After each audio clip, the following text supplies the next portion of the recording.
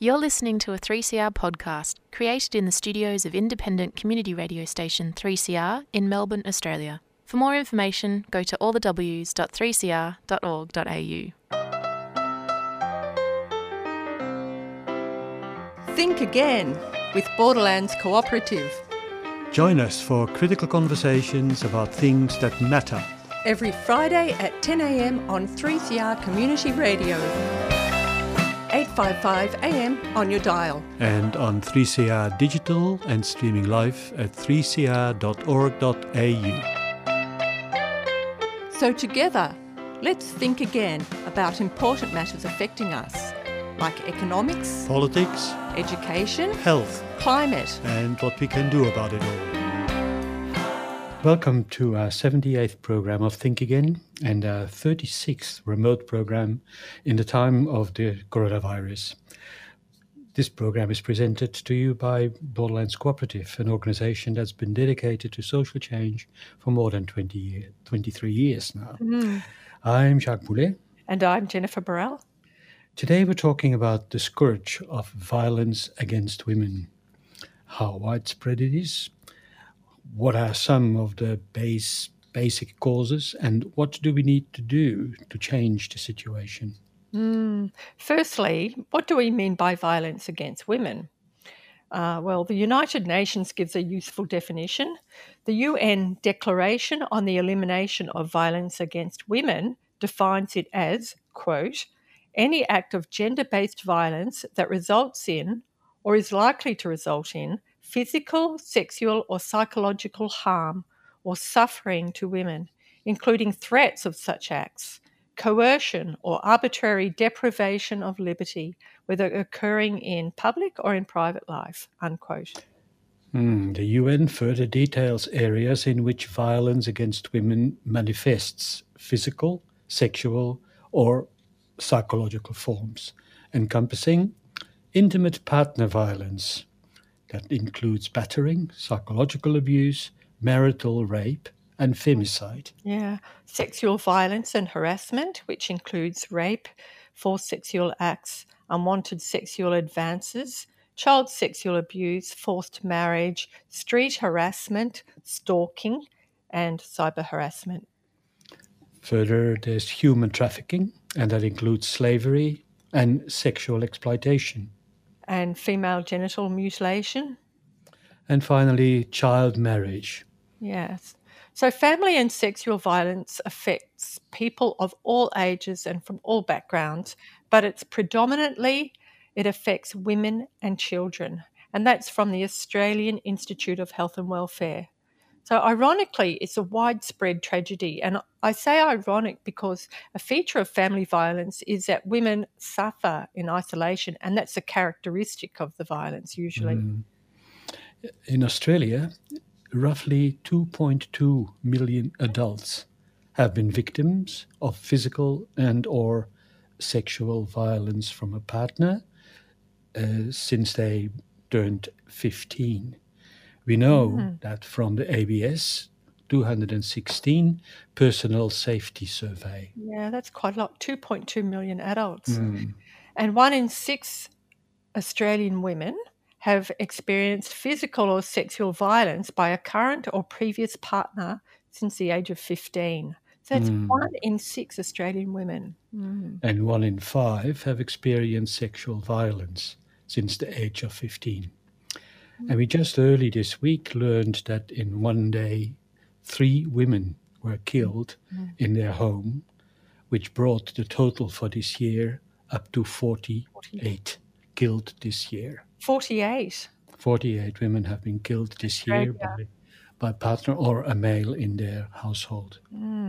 So these are really shocking statistics, but they aren't just stats. They point to a multitude of gender-based tragedies, lives of terror and misery, and women's lives that are not their own because of the control exerted over them by their partners.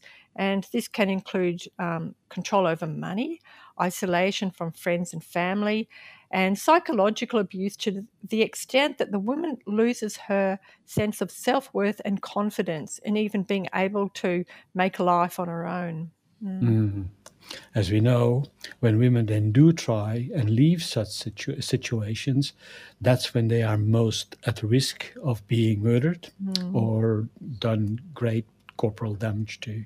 In those cases where they have the means anyway to do so, and when they have somewhere to go to as well. Yeah, which is a big thing in itself. And of course, women are very often the victims in all of this.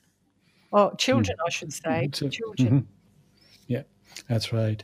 Violence against women has even intensified during the COVID pandemic, with the increased domestic isolation during lockdown, which was basically imposed and had to be imposed in order to get a control over COVID. Yeah, and we're hearing a lot of stories from support services and phone helplines about desperate women who are subjected to daily violence, who couldn't get away and can't get away from the abuse and danger in their own household during the lockdown. And apparently this is happening not just in Australia, but across the world. The UN agency, UNAIDS, says, quote, "Evidence shows that the COVID-19 pandemic has resulted in significant increases in gender-based violence in nearly all countries," unquote. And that's especially for women trapped at home with their abuser, of course. Yeah, we have this from the executive director of the United Nations Women Agency, Phumzile Mlambo Ngcuka. She said, quote, "Men's violence against women is also a pandemic, one that predates the virus and will outlive it." And she adds, last year alone, and that's her quote again, 243 million women and girls experienced sexual or physical violence from their partner or from their father. This year, reports of increased domestic violence, cyberbullying, child marriages, sexual harassment, and sexual violence have flooded in. Yeah, so that's an incredible number. 243 million women and girls experiencing sexual or physical violence from a partner. That's the population of several countries, or quite a few countries. Yeah, so apart from heightening of the problem during COVID, why is this tragedy such an everyday one? So that's a big question. According to research centres like the Australian Institute for Health and Welfare and the Australian National Research Organisation for Women's Safety, we have a problem with attitudes that support violence against women. And one of the strongest predictors of attitudes supporting violence against women is the low level of support for gender equality. So I guess it seems to be about keeping women in their place. Yeah, it certainly does. Some findings from a national survey seem to back that up. The National Community Attitudes Towards Violence Against Women survey found that 1 in 5 people believe that violence results from a woman making a man, quote, so angry that he hits her when he didn't initially mean to. Well, that's incredible. 1 in 5 people. And pretty much this says that the woman is actually responsible for the violence against her and that she should change her behaviour. It implies she should change her behaviour or ways of talking or relating with the man in her life so she doesn't get abused. While it is still startling to hear this, even if it is a regular refrain, we in Borderlands, when we did lots of men's groups, we have heard those that every men's group has at least a couple of men who would say that. And even the late Sean Connery, though he did later retract it, made a comment in that regard. On the other hand, it is not really surprising. As we learned from our conversation with Bob Peace last year in November, a patriarchal society such as ours fosters and generates a patriarchal ideology. And this ideology places men in positions of legitimate power, with women being and having to be subordinate. Yeah, and not just women being subordinate either. It's an expression of a sense of masculinity based on control and mastery over women. And in capitalism, this extends to control to control and mastery over colonised places and Indigenous peoples, and the domination and exploitation of nature. And we will definitely look at more at that in later programs. In order to have this sink down a little bit, or sink in a little bit, we now have some music. Ladder of Escape by Michael Smetanin, and it is performed by Joel Hans Otter.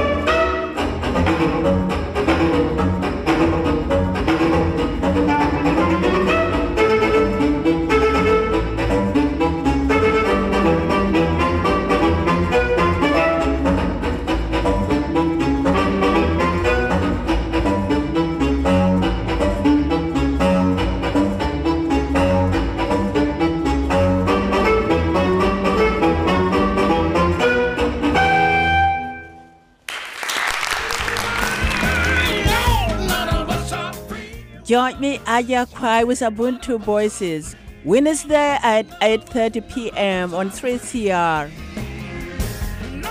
Ubuntu is a Zulu word meaning I am here because you are.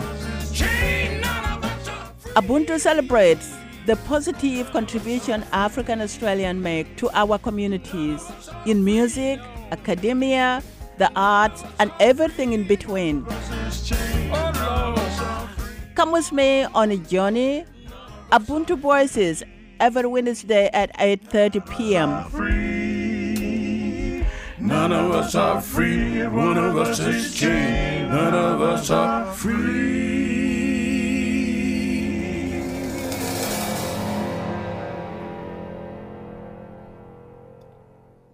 You're listening to Think Again, 3CR 855 AM on your dial, 3CR digital and streaming at 3cr.org.au.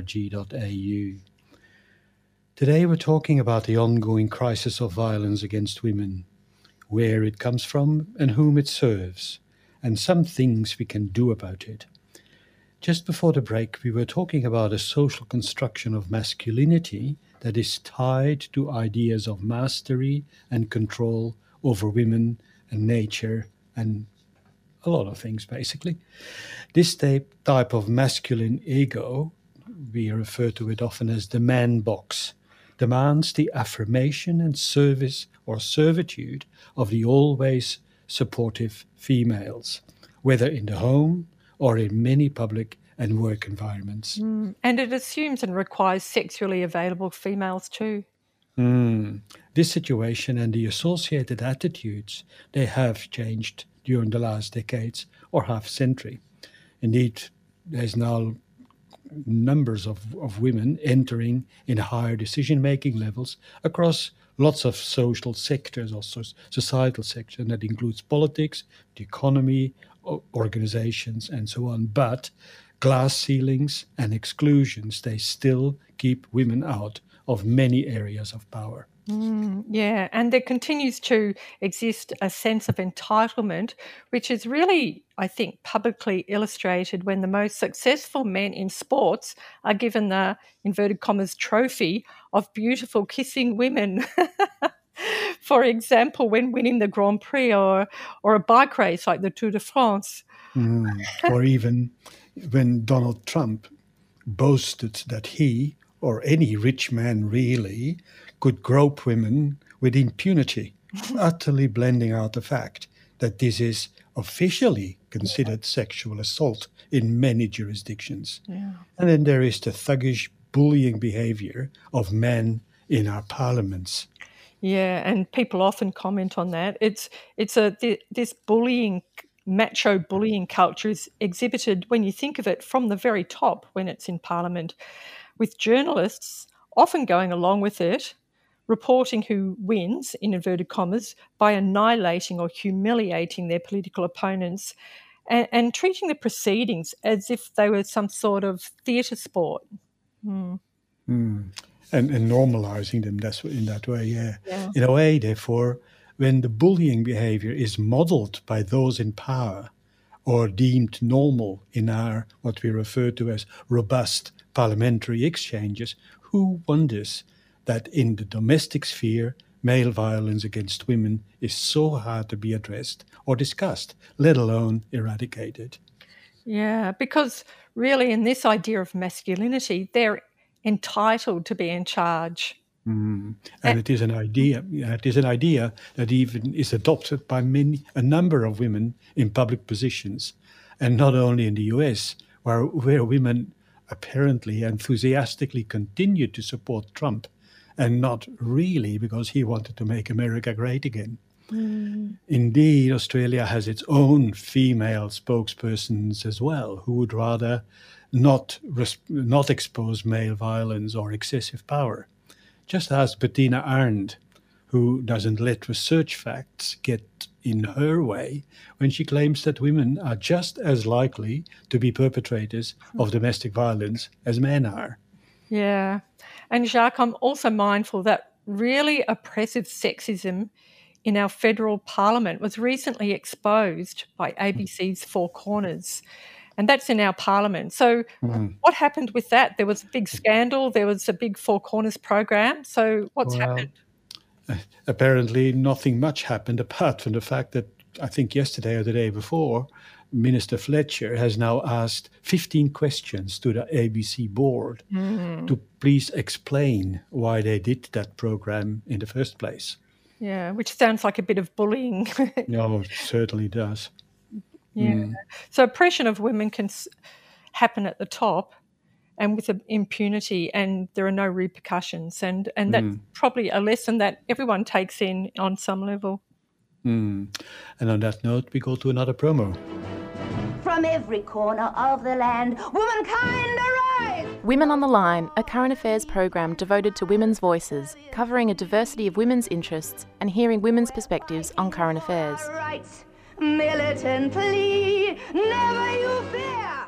Erosion of human rights leads directly and inevitably to erosion of human security. We do not accept the denial of our rights because the right to have a say over our country is our life. Women on the Line.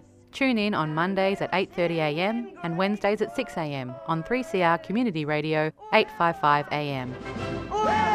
And streaming live at 3cr.org.au. You're listening to Think Again, 3CR 855 AM on your dial, 3CR digital and streaming at 3cr.org.au. Today we're talking about violence against women, its connection with an ideology of male entitlement and power, and some other ways we could transform it into a respectful and fair world not built on violence. In that sense, it's a bit of a continuation of last week's program. So where did the male sense of entitlement and oppression of women come from? And was it always so? Like sort of built into the species or hardwired, as we now tend to wrongly call it? We say no, as the historians who have looked into this also would say. This is covered in a really interesting book called A History of the World in 7 Cheap Things by Raj Patel and Jason Moore. They describe how the gendered nature of work and caring, and the nuclear family as well, was created in support of the emergence of capitalism and private profit for the relatively few. Yeah, that's right. They talk about reproductive labour, by which they mean the work of caring for, nurturing and raising human communities. And they say, quote, "Such work is overwhelmingly unpaid because it makes the whole system of wage work possible. Without unpaid work, especially care work, wage work would simply be too expensive," unquote. Before the modern household and the gender and work roles we are now familiar with, in our areas at least, people in Europe had access to common land, or what we call, and was then called, the commons. And I quote again from that same work, "Women's work on the commons included fuel gathering and gleaning." Gleaning meaning gathering leftover grain after harvest, for example, which made subsistence possible and sometimes provided a marketable surplus. If anything went wrong, social insurance came from the networks of support, religious, personal, social, across the community. And then apparently the plough, of all things, changed everything. So Patel and Moore describe a study by economists who found that a key factor associated with gender inequality was a history of having the plough. So go figure. The economists themselves couldn't work it out. So why would the plough be connected with gender inequality? Patel and Moore explain that it is, of course, not just the plough, but they explain this connection with agricultural innovation and the widespread use of the plough. There were larger and larger landholdings, monocultures, private property arrangements, and the creation of a workforce afraid of starvation and imprisonment, not even being able to then get their own stuff from the commons. So people were pushed off commonly accessed land. Yeah, and into private households, with women's role becoming submission to men and providing free caring work for the household and to support, of course, the new industrial machine. And so where do we go with this analysis? Yeah, how can we apply this analysis to our current siloed lives, living in our little cubicle houses, with most communal areas being commercial or otherwise semi-privatised spaces? Well, to start with, we could look at a few things. For example? Restoring an ethos of caring as a driving principle of our lives and organising. So restoring an ethos of caring rather than power, mastery, winning and being top dog, for example. We could also look at restoring common public spaces and networks of non-marketized care and support. Yeah, and following this, we should restore communal co-care and responsibility to prevent violence against women and also violence against children, elderly people, vulnerable groups, and everyone else, really. based on our Borderlands' extensive work in the area of violence against women over the years now, we have learned a few things about how to work with men themselves to change matters around their self-concept and their relational capabilities. So to transform their ways of being at home, at work, in recreation and in public spaces.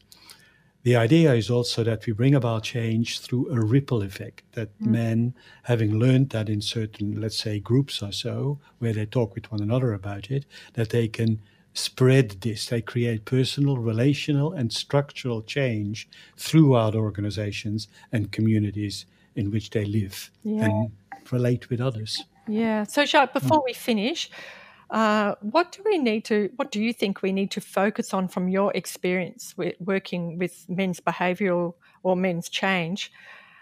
What do we need to focus on to bring about gender equality and prevent violence against women? Well, from the learning we did, and I personally did, amongst other things, attention needs to be given to, first of all, deepening of men's awareness of the nature and causes of their violence against women in different contexts. We need to, secondly, also, I think, transform men's practices and communications about injustice and violence against women, so the way they talk about it. Thirdly, I think we need to transform ways of intergender relating in different organizational and community settings, even in families. Mm-hmm. And finally, I think a transformation of the culture of our organizations and our communities towards gender equality, reciprocity, which is respectful and which doesn't include non-violent behavior.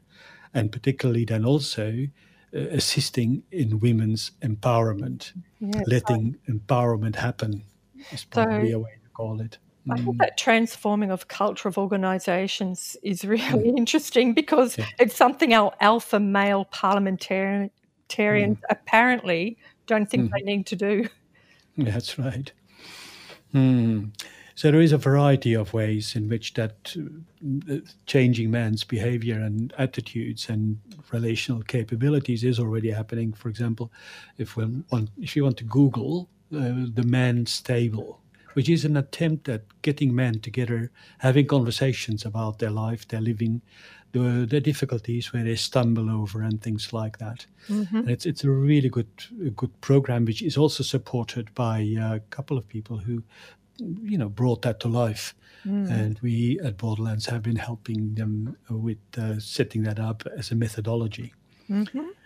So, Yep. And if you or someone you know as a listener is experiencing family or domestic violence, you can contact 1-800-RESPECT on 1-800-737-732. That's 1-800-737-732. Or you can go to 1-800-RESPECT website for an online chat. Mm-hmm. Thanks for listening to Think Again on 3CR Community Radio.